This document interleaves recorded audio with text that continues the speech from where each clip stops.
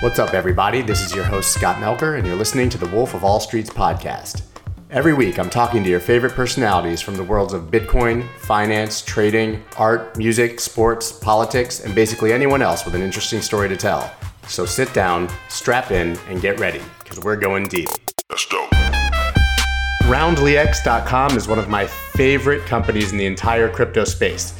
What they do is they take all your small purchases and they round them up to the nearest dollar and invest that money into any of 25 crypto assets of your choice. They integrate with your favorite exchanges so that you can round up into different assets all at the same time, and they do this all without ever holding any of your Bitcoin.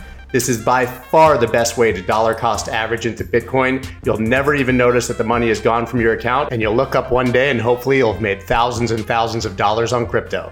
RoundlyX, that's ROUNDLYX.com. Go sign up now. When I need to trade crypto on the go, Voyager is the only app I trust. It's so intuitive and simple. In just a few minutes, you can download the app, create an account, and transfer cash from your bank account to start trading. Voyager offers commission-free trading. That's right, free trading of more than 30 top crypto assets, which has saved me tons of money on fees. The best part, they're offering interest on Bitcoin, Bitcoin Cash, Ethereum, Litecoin, and multiple stable coins. No lockups or limits. Visit investvoyager.com or search Voyager on the iTunes or Google Play Store and get $25 in free, that's right, free Bitcoin to try out my favorite crypto trading app. Use promo code SCOTT25. This podcast is powered by Blockworks Group, the only event and podcast production company I trust. For access to the premier digital asset conferences and in-depth podcast content, visit them at blockworksgroup.io. I promise you will not be disappointed. Hi, everyone. I feel I should mention that the tone of the show will continue to be far more serious over the coming weeks as the world deals with COVID-19 and markets in turmoil. It's a scary time for everyone, so my aim is to provide quality information from informed individuals and to help keep everyone calm in this trying time. Today's guest definitely fits the bill perfectly. Ryan Selkis is an entrepreneur, blogger, venture capitalist who is the founder and CEO of Messari in New York City, a firm that is building an open data library for the crypto asset class. But perhaps more importantly, Ryan has been sounding the alarm on COVID-19 for months and has been far ahead of the curve in trying to get people to take the disease seriously and to prepare for the worst. So Ryan, thank you so much for taking the time to speak with me today. Thank you for having me. I can hear your kids in the background, much like you'll probably hear mine. I think that's going to become the new normal for future podcasting, is that we're going to get a quick window into every guest's life from here on out. Well, I think in general, we want to find the silver linings in the months ahead. And I'd imagine that one of them in crypto in particular would be having a little bit more human element to most of the personalities that are otherwise shitposting or getting trolled relentlessly on Twitter. So I think it's certainly going to be eye-opening to see people's bedrooms to the extent that they're on, Zoom meetings, to see people's, kitchens or, play areas. I know I've done a couple podcasts where there's a bassinet in the background. Oh, yeah. It's not all bad. But certainly, to your point, I think, I felt good about our role at Messari and communicating updates about this virus. And the dirty little secret about me and my entire career is I'm not that smart. Hence the moniker, the 2-bit idiot. But when really, really smart people that have some end domain expertise, like Balaji Srinivasan, who was previously a PhD in genomics, and had sold a company for $400 million focused on genetic sequencing. When he says that there's going to be a global pandemic and he's sounding the alarm, I tend to listen, especially when he's one of my investors. So I think Balaji's done the industry and anybody that would listen really a great service. I'm just happy that we and me in particular had a platform to amplify. Yeah, I mean, they always say if you're the smartest person in the room, you're in the wrong room. So it sounds like you've created the right room, so to speak. So to get right into it, I read your recent Medium article, Rip Moon Times, which only 10 days after being published already seems somewhat like prophecy. How have you managed, obviously I can tell you're listening to the right people, but how have you managed in general to stay so far ahead of the news cycle? The information access and I think curative ability scales At some point, you do get overwhelmed, but if you think about it like scaling a company, right? Scaling your knowledge base and network is in a lot of ways very similar, because I'll go back to when I first got into Bitcoin. The sources for Bitcoin were CoinDesk and Reddit. That was pretty much it, and Twitter to a lesser extent. But crypto Twitter was not that big yet. It was still mostly about Reddit. And this was late 2013. So this is, when Bitcoin had just come onto the mainstream consciousness. I started blogging full time in November of that year, before the big spike to 1,000. And, I had everybody on my email newsletter. It was similarly structured to how my newsletter is still structured. It's similar to what Pomp does, just like quick above the fold, no bullshit news blurbs. And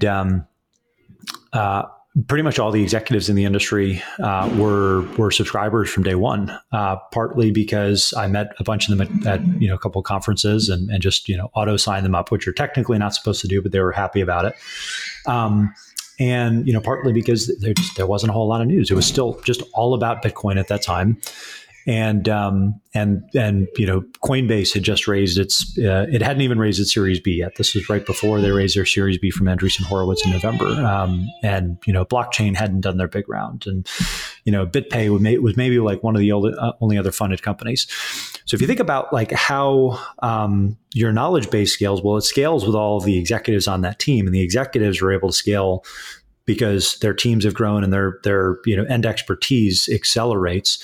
And compounds over time alongside with the company's growth. So, so much of quote unquote expertise is not being very smart, but it's knowing how to curate quickly and kind of level up the curators that you're using as the situation gets bigger and in this case the crisis evolves. So in late January, early February, I would look to investors and maybe the handful of experts on Twitter, just the same way, following the November 2013 comparison. You go to the executives in the industry for Bitcoin. Well, in this case, you went to the handful of people that were just talking about it, period. You fast forward 6 weeks later, there are much, much better sources of information. And some of the people that I followed initially just have kind of fallen by the wayside. So that ability to just kind of cycle through sources and upgrade the quality of inputs to my mental model for what's going on and how this could play out has been pretty important. Now, I should have a major disclaimer there, though, is no one has any idea what's going to happen next. Certainly not me, but it's just too complex a system. There's too many variables. I think the important thing in a situation like this is at least understanding what as many of the variables, as many of the known unknowns are, so that you can kind of develop your own set of assumptions and try to not only do your own research, but contribute research to what is probably the only meaningful conversation that people are having right now worldwide. Yeah, I mean, it really is the only thing anyone's talking about. And it seems that, at the core, you just have a knack for cutting through the bullshit, so to speak, to finding what's actually good information, which is just extremely difficult, I think, for your average person who doesn't have access to those CEOs and that sort of knowledge base. So as you said, I mean, nobody knows what's coming next, but I think we can draw some immediate conclusions. I mean, what do you think, in the coming days, weeks, we should be looking at, specifically in the United States, where you and I both are located? I want to stay optimistic. I really think that we're going to see some unprecedented activity, and maybe as soon as the next week. I think that we're going to see basically a cash transfer program that has never been attempted before, something maybe even on the scale of what Andrew Yang had proposed with his universal basic income proposals. Yeah. I think you will see a wholesale shutdown, more or less, of the U.S. economy. And as part of that, I think you'll also see an unprecedented shutdown of the markets for some length of time. Yeah, I agree. I mean, I think they're going to shut the stock market, at least. I mean, it's happened before, so I don't see why it wouldn't happen in this situation? Well, I mean, yes and no, right? I mean, for days it's happened, not in general. Yeah, not for like a month, right? And I do think that you could see, a multi-week, if not month-long shutdown of the markets at some point, to coincide with whatever the mega stimulus is that comes out. And then the question is, that's not without risk, right? Because the question then becomes, what happens after that? Right. What if it's not enough, or what if you need to extend it? And that's when things start to, go a little bit haywire. And the reason that we're in uncharted territory right now is the U.S. is very unique in the sense that we had a ton of warning. The virus had already spread internationally and had a chance to embed itself in many, many cities at basically the same starting point. So you're not just trying to, cordon off Wuhan or cordon off New York City. Now you're trying to play this, this high stakes game of whack-a-mole, and you don't have enough paddles. So, what happens if LA, New York, Chicago, Seattle, San Francisco are all within a week of each other in terms of severity? But unique situation number two for the US, we haven't done any fucking testing. So you have no way to know where we are in terms of that trajectory. And in fact, the only way that you're really going to know, unfortunately, is when the hospitals start hitting capacity. And at that point, it's already, far, far too late. So I'm trying to say optimistic, but there's a difference between being, sanguine and rationally optimistic. And unfortunately, I think that the worst is still to come, and the worst could be very, very, very bad, not just from a human perspective and from an economic perspective, which are the obvious ones. But I think if things are as bad as they could get, and we really did screw up testing as thoroughly as it seems we may have, the American image and self-image, the American psyche, could have irreparable damage, depending on whether the response at this point immediately today is sufficient or not. It's funny because many would claim that the American psyche was somewhat overinflated in the first place. But yes, I do think it's likely to be a very humbling experience, and it actually touches on the irony here. Maybe that China will be the greatest benefactor of all of this, as their economy is already coming back online, and they seem to have nearly eradicated the spread of the virus. They're having single digit numbers of new cases on a daily basis, and so it seems likely to me, as much as Americans would not want to admit it, that China could likely be the superpower moving forward when the smoke clears. Yeah, I think there's some truth to that. To a certain extent, it doesn't. It's going to happen anyway, right?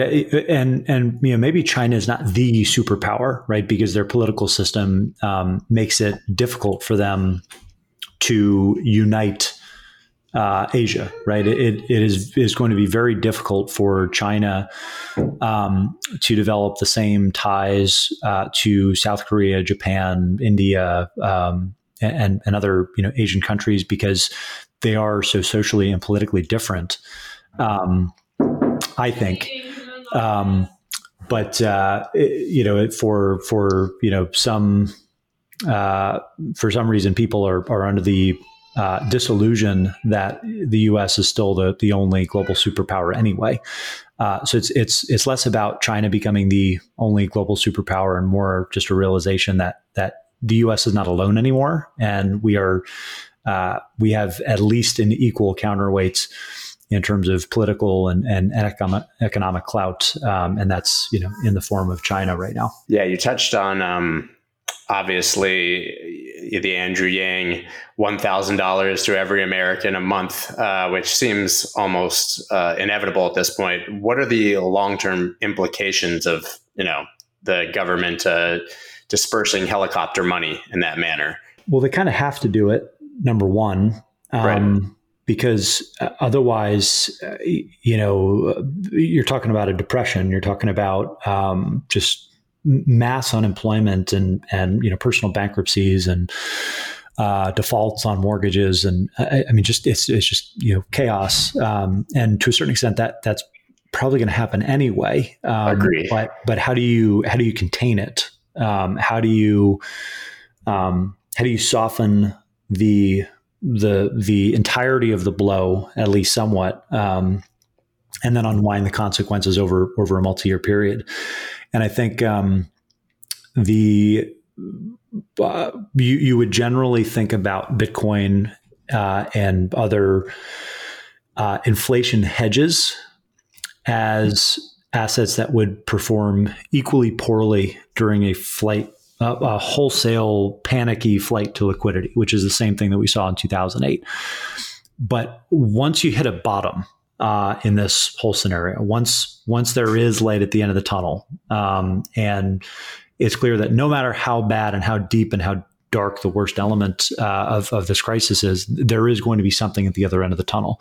The question then is, what happens next? And with the amount of printing that's going on, and with the kind of direct cash transfers in particular, I think it's hard to imagine that being anything but a net positive for assets like gold and assets like Bitcoin. That's not to say that we couldn't go down to, sub 3,000, or if things got bad enough, maybe even sub 1,000. I doubt that we could ever go back into the, triple digits, knock on wood. For no other reason than I just, at a certain point, like I'm a big buyer at that point. And I'm a minnow compared to many other investors that have been in this for a long time and that already have gobs of cash sitting on the sideline. So there is a true believer TM, buyer of last resort, even in the nuclear scenarios for Bitcoin and probably Ether in particular. Yeah, I agree with that. I think, after Bitcoin had its worst week, obviously of late, had effectively a 50% drop in a day. I think it shook the faith, certainly, of a lot of the hardcore believers, but probably not the ones you're talking about who do have that cash on the sideline. The question is what would make them start buying? They're clearly not doing it yet based on volume and what we're seeing, on the charts or in the market. Yeah. I'm not going to lie to you. Anyone that sees 40% down overnight thinks, "Oh fuck, man!" But I was actually shocked at how little that impacted me. I felt much worse in November of 2018, to be honest with you. But a big part of that was I had already hedged around this exact scenario, right? So I was basically all cash and Bitcoin, a little bit of like Ether and other assets like Zcash before the coronavirus came onto my radar. And I didn't really change anything except I used some cash to buy out of the money S&P puts, thinking there's no way to hedge Bitcoin inexpensively or rationally, because the implied volatility and everything is just so out of whack. But and you have the counterparty risk of the exchange. Yeah, you got the counter. It doesn't make any sense whatsoever, unless you're like a miner or someone that's doing like large blocks like this. So my general thinking was that if everything went risk off, Bitcoin would sell off, but so would the S&P. And so, you basically do this kind of synthetic hedge. Yeah. And if that hedge hadn't worked, I don't know if my apartment is high enough. I shouldn't joke like that. Strike that from the episode. It's that's actually not your real mentality, of course. No. Well, it's not my real mentality, and I'm not trying to make light, because I know that there are going to be some people that are taking this extremely hard, because we're talking about, real life-changing swings in savings and kind of personal. And there are people who are all in, to various assets, but Bitcoin certainly. I think you touched on it. Bitcoin and Ethereum seem like relatively safer bets in this time than the remaining basket of altcoins, certainly. I mean, do you agree with that? What do you think happens to these smaller projects and altcoins in general if this continues? I generally think that crypto will always trade as a basket of assets.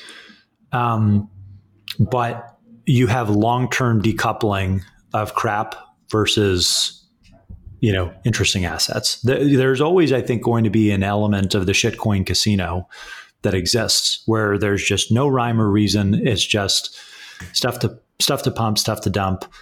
Just like you have the pink sheets and the penny stocks in the existing markets, right? There's that fringe element, that gambling, kind of shady underbelly of the industry is going to exist in crypto, just like it does in broader finance.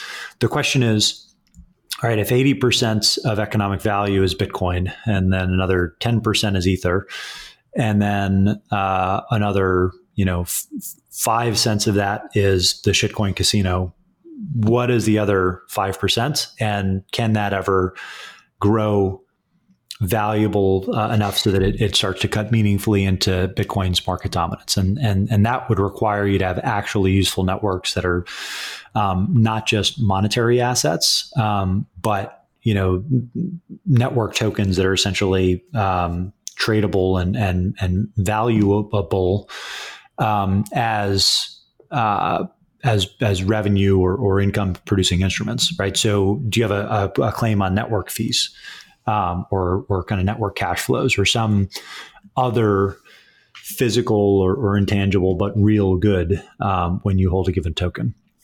Right. There are very, very few of those assets right now. Very few. It's interesting. I mean, I've gotten, the friend of a friend calls over and over again over the past weeks telling me that a lot of the smaller projects in the space and companies were likely forced to liquidate their holdings on that one single bad day, to cover business expenses. Have you heard anything of the sort? I mean, do you believe a lot of these projects are already at the red line now? It's a good question. I mean, we never really, I've certainly heard a little bit of that. I think that's always been the case. It always will be the case where people don't manage their treasury and they get too ahead of themselves. From Messari's standpoint, I'll be transparent. I mean, we last Monday, before the sell-off, we kind of looked at the market conditions and we had about 5% of crypto on our balance sheet. And it was basically just, getting paid in Bitcoin, getting paid in Ether, over the years. But, 5% is still 5%. I mean, you're talking about a month of our runway, right? Mm-hmm. So we decided to liquidate all that. I think, everybody at the company has personal crypto exposure. I did not personally touch any of my crypto assets, but, we felt that if we were ever going to be in a situation where we turned around to our investors and said, hey, we want to raise a little bit of buffer capital, and the market moved against us and we lost, like a couple $100,000 on our Bitcoin exposure, any mainstream investor would say, don't fucking come to me for money. Like, you're supposed to be building your business. And the reason you need buffer capital is because you're irresponsible and you're speculating. I think we were good to get ahead of that, even though it wasn't that much exposure. I think just as we saw in 2018, I'm sure that there are a lot of companies, projects that got caught with their pants down and were taking much, much more exposure than they should have been. Yeah. I agree with that. And I think that's sort of the expectation. I'm curious now, I mean, obviously the safe haven asset and digital gold narratives have taken somewhat of a huge shot of late. Do you think that those can be reignited as markets continue to be in turmoil and, things sort of get worse with the global economy? Yeah. I mean, I can't shout this from the rooftops enough. Dan McCardle, my co-founder, laid this out 2 years ago in a 2018 thread. And it's gotten some pickup. The Fortune magazine just did a write-up with a bunch of folks talking about this very issue of whether crypto is a safe haven, and they cited Dan's 2018 thread, which I agree with, have agreed with, have wrote about in February again when I talked about hedging your coronavirus exposure.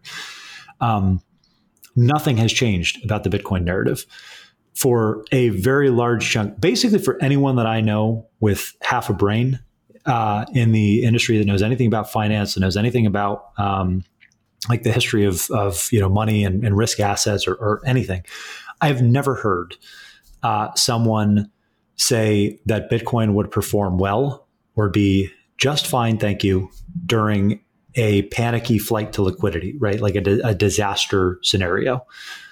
That is not the hedge. The hedge for Bitcoin has always been other fiat currencies, right? Will we have hyperinflationary events? Will the dollar or your local currency lose its purchasing power because governments are irresponsible and have to print their way out of their deficits? There's such a big difference there, right? I really do not know. I want to see. We should name and shame the quote unquote Bitcoin experts that have ever said that Bitcoin would perform well in a disaster scenario where there's a mass flight to liquidity. Because I've never seen it, and I feel like it's a nuance that's lost on the mainstream media. It's probably lost on the general public, and quite frankly, it's a missed opportunity because if that is whether or not it's true or not. That crypto enthusiasts, experts, whatever you want to call, our community, whether it's true or not, that they had the correct thesis and made that distinction, like I just outlined, is kind of irrelevant because that didn't saturate the mainstream. And so now it just looks like, Bitcoin actually didn't deliver as promised. When in reality, this should be arguably the finest hour from a marketing perspective and from a narrative perspective. Not right now during the disaster, right? Because then you just look like an inhuman pariah. Right. But as part of the cleanup, right? Your currencies may not succeed. Your government's mismanaged this outbreak. And now they're going to inflate away the purchasing power of your money. There's a solution for that. And in every way, that is such a golden opportunity that I think might have been missed because there's been a mass misperception of how Bitcoin would perform in an environment like this. Right. Well, now, I think that there's a distinction. Do I think it would have gone off a cliff 50%? No. Right. Exactly. I think that's what I was going to touch on. Yeah, I mean the speed was incredible, but I think there were other forces at work. Right, there was probably some there was forced liquidations. There was maybe some behind the scenes structural deficiencies in some of the exchanges. Some of these stories might come out months after the fact. Or years after the fact, but that doesn't change the general direction of the argument. Right. I mean, it kind of almost sounds like there's a differentiation between the value of Bitcoin and the price of Bitcoin, because the price moves obviously when these outside factors hit, but the value proposition kind of remains the same, which is that if they keep printing fiat, eventually Bitcoin will truly have its chance to shine. But you talked about some of the structural deficiencies potentially with the exchanges. Obviously, I think the big elephant in the room for everyone is BitMEX, and that their liquidation engine was basically firing endlessly into an empty order book. And there was a point there, apparently, where, or allegedly, I should say, that it was about 15 million away from zero, and they had a mysterious shutdown, which I think you can argue probably was them protecting their ass. I mean, are these exchanges really bad for the space? And in that regard, I mean, that they can drive price so heavily during this kind of volatility? Bitcoin's open 24/7, right? So, yep. So the ability to do maintenance or kind of stress test the system is, I think most of the exchanges do, they do a fine job. Now, the issue is, because it's not as heavily regulated, because you're talking about something where there aren't circuit breakers, there aren't kind of global, cooperatives. You can have some of these issues, but we've also had flash crashes on like the New York Stock Exchange. Right. So every day. Well, yeah, every day this week, right? Even in like steady state environments, you've had like fat fingered traders, key in a wrong order, and the algos have misfired, and you've seen this really crazy, V's in traditional market order books. If that happens once every couple of years in the New York Stock Exchange, it should be expected that you're going to have similar kinks and black swan events that move things past the level that some of the crypto exchanges have, baked in resilience to actually support and keep business as usual. So I don't read too much into that. Again, I don't want to speculate on exactly what happened because we haven't looked at it as a research team, and B, even if we did, it probably would take quite a long time to unparse exactly what happened. Do you believe the crypto should have circuit breakers? No, because it would be impossible to coordinate. Right, across all the exchanges. Roundlyx.com is one of my favorite companies in the entire crypto space. What they do is they take all your small purchases and they round them up to the nearest dollar and invest that money into any of 25 crypto assets of your choice. They integrate with your favorite exchanges so that you can round up into different assets all at the same time, and they do this all without ever holding any of your Bitcoin. This is by far the best way to dollar cost average into Bitcoin. You'll never even notice that the money is gone from your account, and you'll look up one day and hopefully you'll have made thousands and thousands of dollars on crypto. RoundlyX, that's RoundlyX.com. Go sign up now. Are you sick of paying ridiculous fees to trade crypto? It's time you try Voyager. It's hands down my favorite place to buy and trade crypto, and it's 100% commission free. Voyager gives you easy access to more than 30 top crypto assets, and you can instantly transfer cash from your bank account so you never miss a trading opportunity. Even better, you can now automatically earn interest on your crypto holdings. Currently, they're offering 5% interest on Bitcoin and 6% on USDC. Yes, you heard that correctly, 6%. And there are no limits or lockups, which means your funds always stay liquid. Find out why so many people are making the switch to Voyager. Visit investvoyager.com or search for Voyager on the iTunes or Google Play Store and get $25 in free Bitcoin when you use the promo code SCOTT25. Speaking of exchanges, you were the first person, I believe, to run the story of the bankrupting of Mt. Gox in early 2014. So you obviously have some experience here. Can you talk about that a bit? There's not much to talk about, really. I mean, I'd mentioned, how I got started was just by writing every day and meeting some of the executives. And when I say meeting the executives, it wasn't this, it wasn't this, kind of insider smoke-filled room meeting. Illuminati. Yeah. When I got into the industry, the team at Coinbase was Brian Armstrong, Fred Ursum, Olaf, Charlie Lee, and Adam White. Like, that was the entire team. And there might have been like one other engineer there who was very much behind the scenes, and I think still is. So I won't drop his name, but that was the entire Coinbase team. Obviously they're all executives now more generally. Like, Charlie had already created, Litecoin, but, now Adam's at COO at Bakkt. Obviously Olaf is head of Polychain, Fred at Paradigm. That the beginning of the Coinbase mafia, really, kind of in November of 2013, that was the entirety. So when I say executives, it's very like hindsight looking. Like, Olaf was a customer support rep, I think, for Coinbase back then. No one knew what they were doing. We were all just kind of making it up on the fly. So it's only executives in hindsight that I say that. It was basically just meeting people that were full-time in the industry. And at that point, and I shared this information on Charlie's podcast a couple of weeks ago, because my source finally gave me permission to talk about the story. But Ben Davenport, who's the former CTO of BitGo and was also an angel investor, or chief product officer at BitGo, he basically received this crisis strategy draft document from counterparties at Mt. Gox, and they were soliciting Western investors for a bailout and a takeover, really. And he sent it to me. He's like, "Hey, these guys are going to open tomorrow, but they're short 800,000 Bitcoins or whatever it was."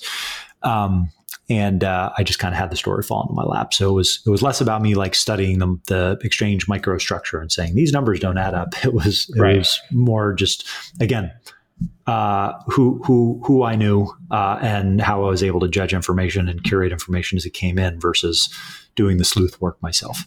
I gotcha. So to go back, I guess, to COVID and what's sort of happening with the markets now, it's funny. I continue to hear this assertion that certainly on CNBC 100 times a day that this is not an economic crisis, it's a biological crisis, which to me has become somewhat inaccurate. And we keep hearing that it's not 2008 because the banks are well capitalized, which seems to me to discount the likely effects on credit markets and when people actually start calling in for their money. I mean, they're well capitalized for now, seems like a more accurate take. I'd love your thoughts on this idea that this is not presently an economic crisis. Yeah, I mean, look, they could say whatever they want. It doesn't change the fact the market is down, 30+%. And it doesn't change the fact that you're going to see unemployment go from historic lows to historic highs in a matter of months. Like, that's just, but you can call it whatever the fuck you want. And you can say it's not like 2008, but at some point it does become like 2008. The issue is past that point. Yeah. Well, but the issue is you can infuse liquidity into the system. You can have your federal government and Federal Reserve buy up troubled assets. You can try to disentangle the credit default swaps and all the toxic waste that was part of the financial crisis and just part of the asset cleanup, because they're all intangible financial assets. So you can manage around that, even though the exposure was massive. You can't print more antibiotics. You can't you can't print more raw materials and fix some of these broken supply chains. You can't just salvage people's livelihoods when they're out of commission for 3 months. There's nothing like it that we've seen in our lifetime. So it's not a financial crisis until it is. And the best case scenario that I think everybody's hoping for is that, a 30-day shutdown of the U.S. and some major countries in the West becomes a, sort of mass human-wide jubilee from work and from just the day-to-day toils and intermingling that we've become so accustomed to. And it will be tough for a while, but if it could be truly like globally coordinated and enforceable, and then you could turn everybody back online gradually, then maybe you can see a V-shaped recovery. The issue is I don't know anyone that really trusts our leaders at this point. So it's either too little, too late, or we're going to keep going in the zigzag pattern where you shut down, things get better. You turn back on, things get worse. You shut down, things get better. And if that happens until a vaccine is developed, all bets are off in terms of what happens next. I don't know what's happening, but neither do any of the policy experts. So either they didn't know a month ago, and so why should you trust them now? Right. When it comes to something that's outside of their domain of knowledge. Or they did know a month ago and they lied to you a month ago. So why should you trust them now? Like it doesn't really matter. The key question is there are only tough answers, and there might be some solutions, but none of them are easy or politically palatable right now. They just have to be made, and we'll see which societies are the most resilient in the months ahead. I mean, it's interesting. You're already hearing stories, certainly in Seattle, of a restaurateur who had to lay off almost 1,000 people, really almost within a week. I mean, everyone I know in the service industry either is effectively at home wondering if they're going to have a job, but certainly have no paycheck. I mean, even after this is all said and done, if there's helicopter money, most of these businesses are going to close. If you're paying $30,000 a month rent in New York City for a shop, you can't even close down for a week, much less a month or two. I mean, it seems to me like we're going to have, 100 people to every available job when this is all over. So it's hard for me to see the light at the end of the tunnel as far as jobs and unemployment. As you said, I don't really know how they fix that. So I'm just wondering if now we're sort of coming into a new normal with what's happening, and that sort of things will be fundamentally different when this is all over. Well, I think one of the things that happens, I haven't really seen much discussion of this just yet, but I don't know how the euro survives this, right? So let's take the U.S. out of the equation given everything that's going on in Europe, they're not that much different from the U.S. in terms of their level of unpreparedness right now. And I would say, the U.S. dollar is still the flight to safety. But given all the political dysfunction in Europe that exists already, to the extent that persists and gets worse as this crisis deepens, you're going to see pretty extreme imbalances in terms of debt burden, in terms of the health system burden throughout Europe. And they're already starting to shut borders down. So, what happens with that common currency? That is the reserve currency that I think you'd look to see, and it is still a very open question as to whether that becomes the major currency to fall. The yuan is not going anywhere. The U.S. dollar is not going anywhere because it would just be too globally catastrophic. But the euro, already chinks in the armor. It's interesting. You're right. I mean, I haven't heard a single person mention that. So what happens if the euro fails? Everybody goes back to their own currencies. Well, that's the thing. Like we've not seen that in many, many decades. And the last time that you had, mass currency failures like that, it was, the global economy looked very different. It was much less interconnected. So, all bets are off. I read actually something this morning that's going around that the expectation now should be effectively 18 months of this. And you touched on it before. It's really just biding time until a vaccine. But that there's actually a case for everybody, being in self-isolation for 18 months, which sounds absolutely absurd, but seems to be almost somewhat realistic. Even if it's, staggered through cities and people come out for a month and go back into isolation for 2 months or, whatever that pattern is. I find that to be an almost impossibly long time. I think that the vaccine cycle will get shortened just because this is such a globally, existential threat to so many of our systems. So I feel like those timelines will get it. You're already starting to see some of the timelines get accelerated. If they can find a vaccine, it will basically be every single. Let me put it to you this way, right? If we saw an asteroid coming to us and the whole world had to build a laser to shoot the out of the sky, right? Like, you would bend rules and you would work on a very accelerated time frame, because if you didn't, the whole world was going to end. Now, that's not necessarily the case with this, because even in the worst case scenario, you're still only talking about single digit % of the world population, actually, succumbing to this, and probably much less than that. But I'm saying even in the super, worst case scenario,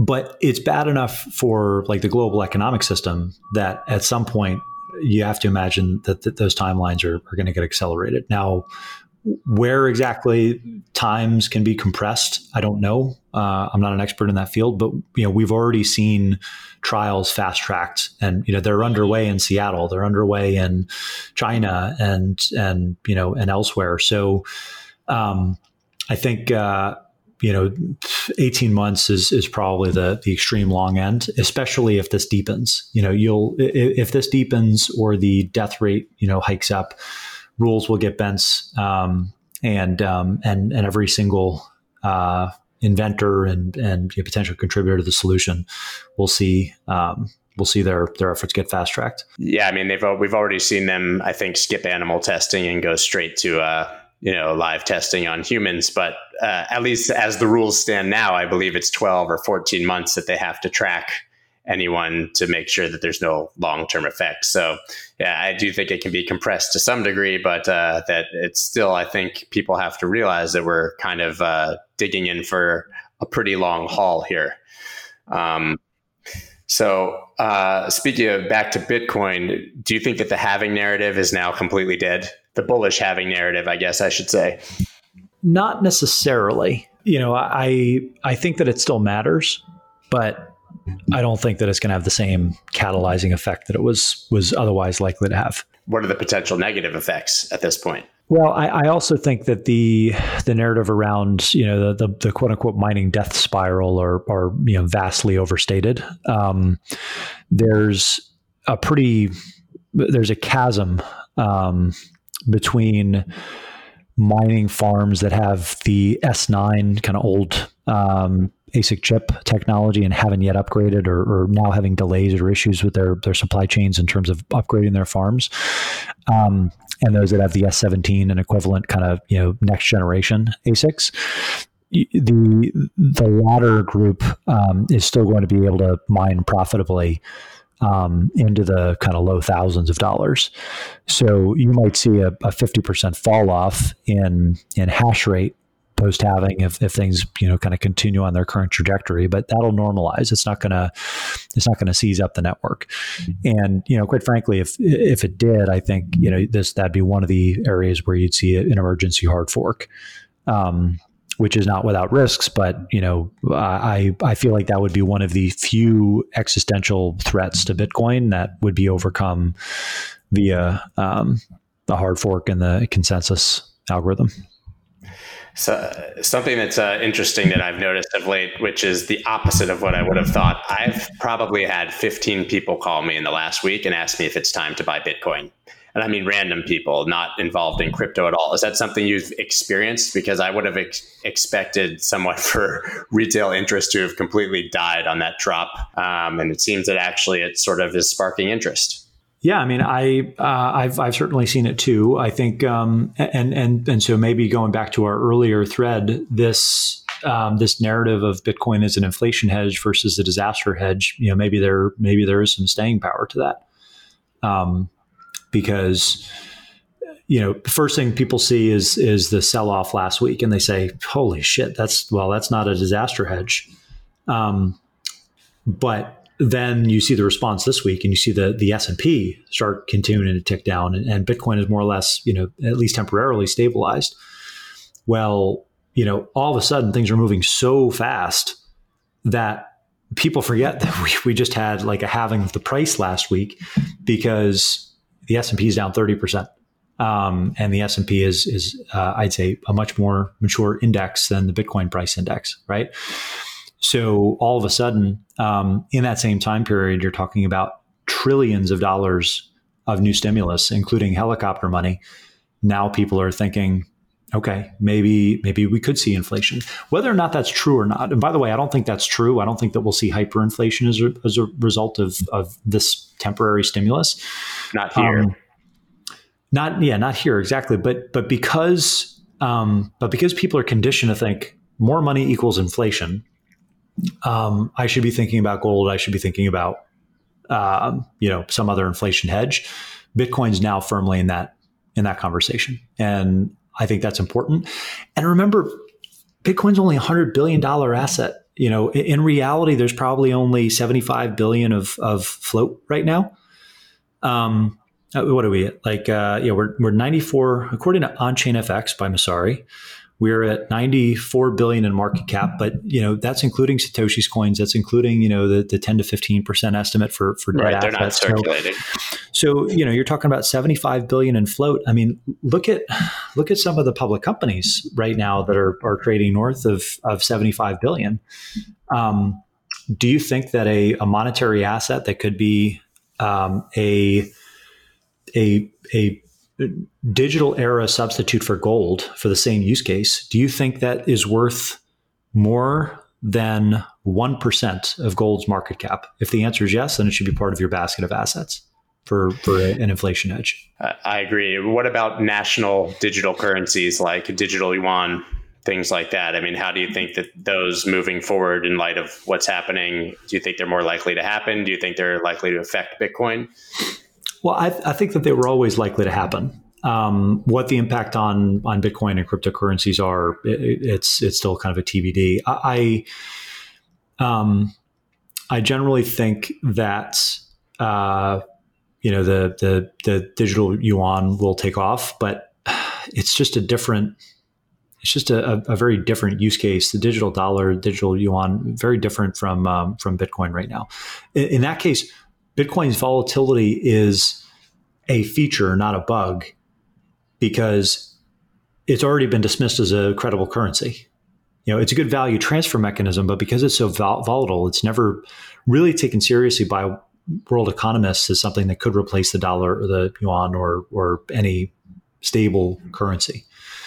And in the grand scheme of things, that makes Bitcoin very resilient and dangerous as an insurgent currency, because by the time it ever became a gold standard, it would have already subsumed so many other longer tail fiat currencies. And that's that's basically the hyper Bitcoinization narrative in a nutshell.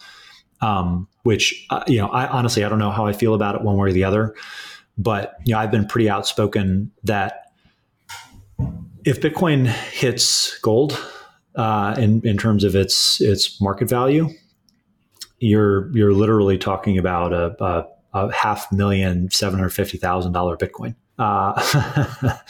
So I love hearing those numbers thrown out. Let me tell you, man, it gets me excited. Yeah, I mean, but yeah, so and by the way, there's a certain point where Bitcoin goes to $1 trillion. It goes to a zillion dollars. Like the numbers stop mattering, because on a long enough timeline, like these fiat currencies are going to lose their purchasing power. Maybe the U.S. dollar won't for a very long time. But if you think about like Bitcoin versus the Argentinian peso, well, yeah, Bitcoin's going to be it's going to be worth 1 trillion pesos, or a gazillion, like whatever. Like it doesn't matter. Look at Venezuela already. I mean, you look at Venezuela already, right? Yeah, exactly. So it's I don't know. I think that the narrative hasn't changed. I think that until people recognize and kind of fully come to terms with the gravity of the situation, it's still going to get darker from here. But I'm getting slowly more bullish that the West is moving in the right direction in terms of these shutdowns. I think it's still too late for many people. I think you're still going to see a lot of suffering. I'm still personally worried a bit, even though our family's young and relatively healthy. It doesn't seem like this virus necessarily discriminates, and you can have outlier cases where it just completely knocks you off your feet. I mean, it's even if you do recover, having your lungs permanently damaged isn't really something on my fucking to-do list. Right. I was just going to say that. And obviously, the one silver lining for now is that it hasn't affected our children. But, with incomplete information, you always sort of question whether that can change, or, whether a bunch of 40-year-olds are going to start, dropping dead en masse, and completely change the narrative. So it is really a scary, scary time, especially when you're generally getting inaccurate information. I wanted to just touch on something that you said. You coined the term in your Medium article, the chaos capacity curve, to describe the tipping point for a given community. Can you explain that idea? The chaos capacity curve is basically just a ripoff of the flatten the curve meme that I'm sure most people have seen at this point. Everyone. So on most of these charts, there's a line that these two bell curves intersect with. And on the left part of the chart, you've got the bell curve, which is basically, we don't take any mitigation strategies. This goes haywire, and we kind of cross this threshold of maximum support in the healthcare system, and we just run out of health system slack. And then on the left part of on the right part of the chart, you have this nice, neat little bell curve that kind of sits underneath the line. So that line is usually depicted as a straight line. In reality, it's a curve. And the reason is you can surge healthcare capacity or lose healthcare capacity depending on other variables as well, right? So if the U.S. military or any military like we saw in China, where they put up hospitals in 10 days, gets involved, you can rapidly increase your capacity, your chaos capacity, as it were. So you can basically provide more area under that curve before the healthcare system breaks. Likewise, if you lose capacity because you're too slow, there's an accelerating negative impact because you weren't testing and your doctors didn't have enough personal protective equipment. So that line is far from static, right? If you have reinforcements, it can be, an upward sloping line with more area under the curve. If you lose personnel and you don't have the personal preparedness measures or any reinforcements, it could dip below what the otherwise steady state would be. And I haven't seen anyone really think through those variables or plot those variables on a chart, but we intuitively know them to be true.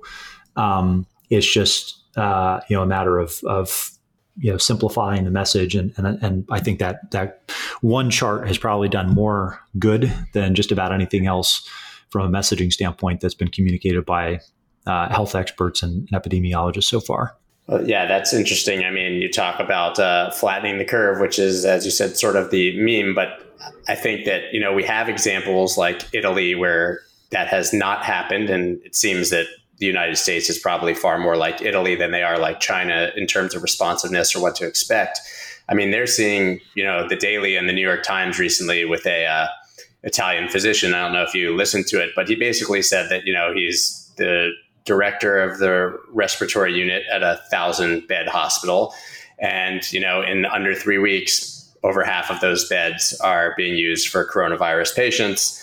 They don't have any, resources, no masks, no ventilators, no anything. And they're basically just completely overwhelmed in under 3 weeks.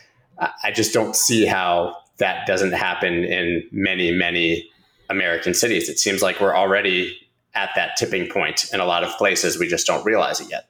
I mean, I just don't understand how we stop the train at this point. And so it's really a bit crazy. Have you by any chance looked into any of the Italy stories? I've, only when it was first breaking. To be honest, I've tried to tune out as much as possible because I just know that we're going to get completely inundated pretty soon. I've tried to the extent possible, limit the overwhelming human exposure to this, and just try to think in terms of numbers and what the what the different scenarios could be that play out, because you can drive yourself crazy looking at this stuff otherwise. Yeah, I think most people probably are, especially when they're sitting at home and don't have much other to do.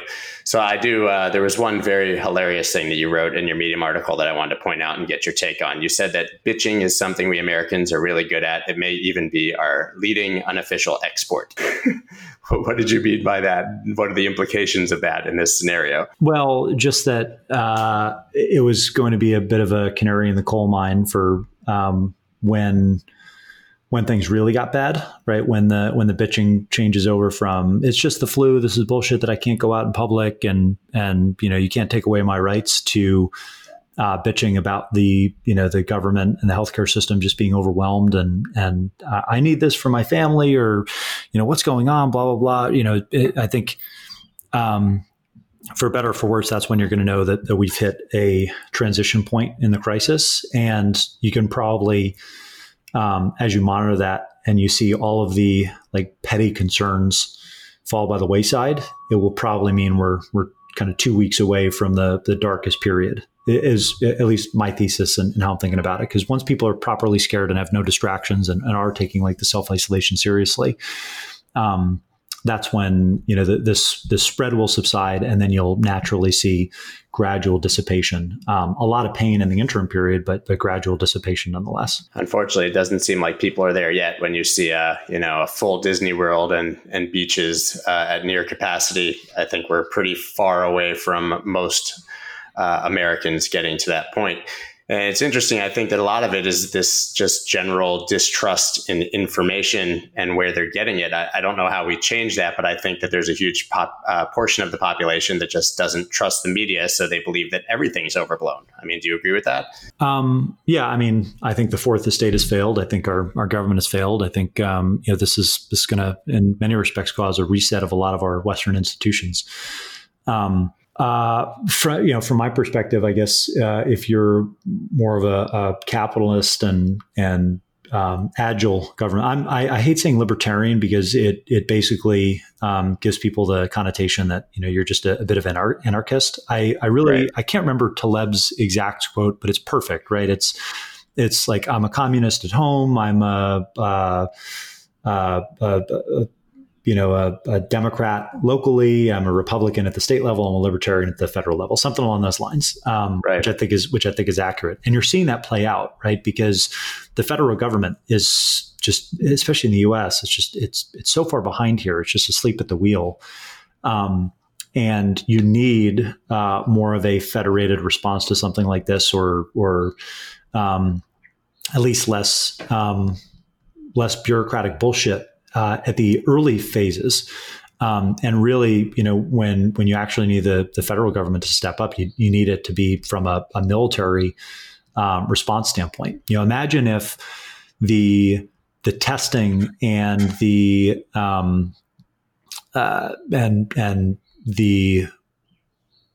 initial decision making for how best to monitor and treat for these diseases and evaluate patients was done with much less FDA intervention, with much less federal overlord artificial barriers in place, and instead the only thing the federal government was doing, which is what it should be doing, basically military triage and rapid response, fighting this thing as if it was a war, right, and a bioterror exercise. I feel like that would have been a scenario in which the federal government actually performed well, versus trying to coordinate all these localized responses and the CDC not having the right fucking test kits, and then the FDA is getting in the way with approval for other private solutions. It's been a disaster, and it's kind of really exposed how inept the let's put everything in the hands of the federal government. They'll know what's best mindset really is when it comes down to it and there's an actual crisis. I agree. So just I know we're getting up against it, so I just want to ask you, how's it going for you personally with your kids trapped in an apartment? It's the silver lining is it is springtime, so we're trying to be safe, and we have our provisions and protective equipment, and we're not really interacting with people. We've got a balcony, which is nice, but it is nice out. So when we can, we try to get out of the house and go for a walk and let the kids run around in empty space for as long as possible. Unfortunately, I'd imagine that's probably going to come to a screeching halt in the next couple of weeks, but we'll still have the balcony area, and we'll try to just batten down the hatches and hopefully wait for this to pass. Yeah, I think the silver lining for me, it's interesting. I mean, obviously it's only been like a week of doing this, and they've already now in Florida, they're closing schools till effectively the end of April. So we've got, and I think it'll be much longer than that. But the silver lining for me really has been that spending more quality time with my kids. I think I'm far more engaged when I'm not really worried about what I might be missing on the outside or what else is going. And I hope that people, can really sort of capitalize on this quality time that we wouldn't have otherwise had. I mean, that has to be the only positive aspect of it really at the moment. So, I just really hope that everyone is able to keep their mental health together and really spend some time with their loved ones. So where can everybody find you after this to keep following you and your takes on what's happening? I am at 2-Bit Idiot, all spelled out. Very, very fitting. Does anything call out the utter absurdity of trusting official sources, quite like having at 2-Bit Idiot being one of the handful of rational fucking people that were actually studying this and taking it seriously 6 weeks ago? Like, if that doesn't, if that just like there's, you give a man a mask, he'll tell you the truth. And it just kind of exposes just how completely overwhelmed our society is with bullshit and false information. Anyway, less about me and more just a macro comment. but the site. Well, maybe this will clear some of that out. Maybe we will eliminate some of the bullshit from society when this is all said and done. Well, that wouldn't be a bad thing, but I just wish it didn't come at such a great cost. And then as a company, we're Messari.io, and we have a number of tools that we're going to be releasing specifically to help people track the coronavirus, key stats, news, and updates, since I've been tracking this so closely anyway. And it's been, really in high demand and all anybody really wants to talk about. So leveraging our charting tools and kind of advanced screeners and alerts tools to give people an up-to-date view, depending on what region they're in or that they're studying for some of the open source data that is available. And then last but not least, we announced last week we will be hosting an entirely virtual event series. We already have 100 confirmed speakers out of my closest friends that I'd worked with previously at CoinDesk on the speaker side. And most of the major investors and industry executives will be participating. This is mainnet.events, mainnet with 2 N's. .events, and that's going to be a virtual summit that we host in June, with 50% of our profits from the event going to third parties, whether those are relief efforts or to causes within crypto that are critical infrastructure providers that might be taking a wallop right now, given the market conditions. So lots of good stuff coming out at company level. We're as prepared as I think we're going to be, for better or for worse. And hopefully we all pull through this, but we are otherwise going to continue to try to crank out good content and keep people informed. Well, thank you so much for taking the time and for all of your insight. And I hope that people really do choose to follow you, because you have, as I've said before a few times, been far, far ahead of the curve. So thank you very much for all of that. Thanks for having me, Scott. That's dope. Hey, everyone. Thanks for listening. New episodes go live every Tuesday at 7 a.m. Eastern Standard Time. Links to our Apple and Spotify channels are in the show notes. You can also follow me on Twitter @ScottMelker to continue the conversation. See you next week.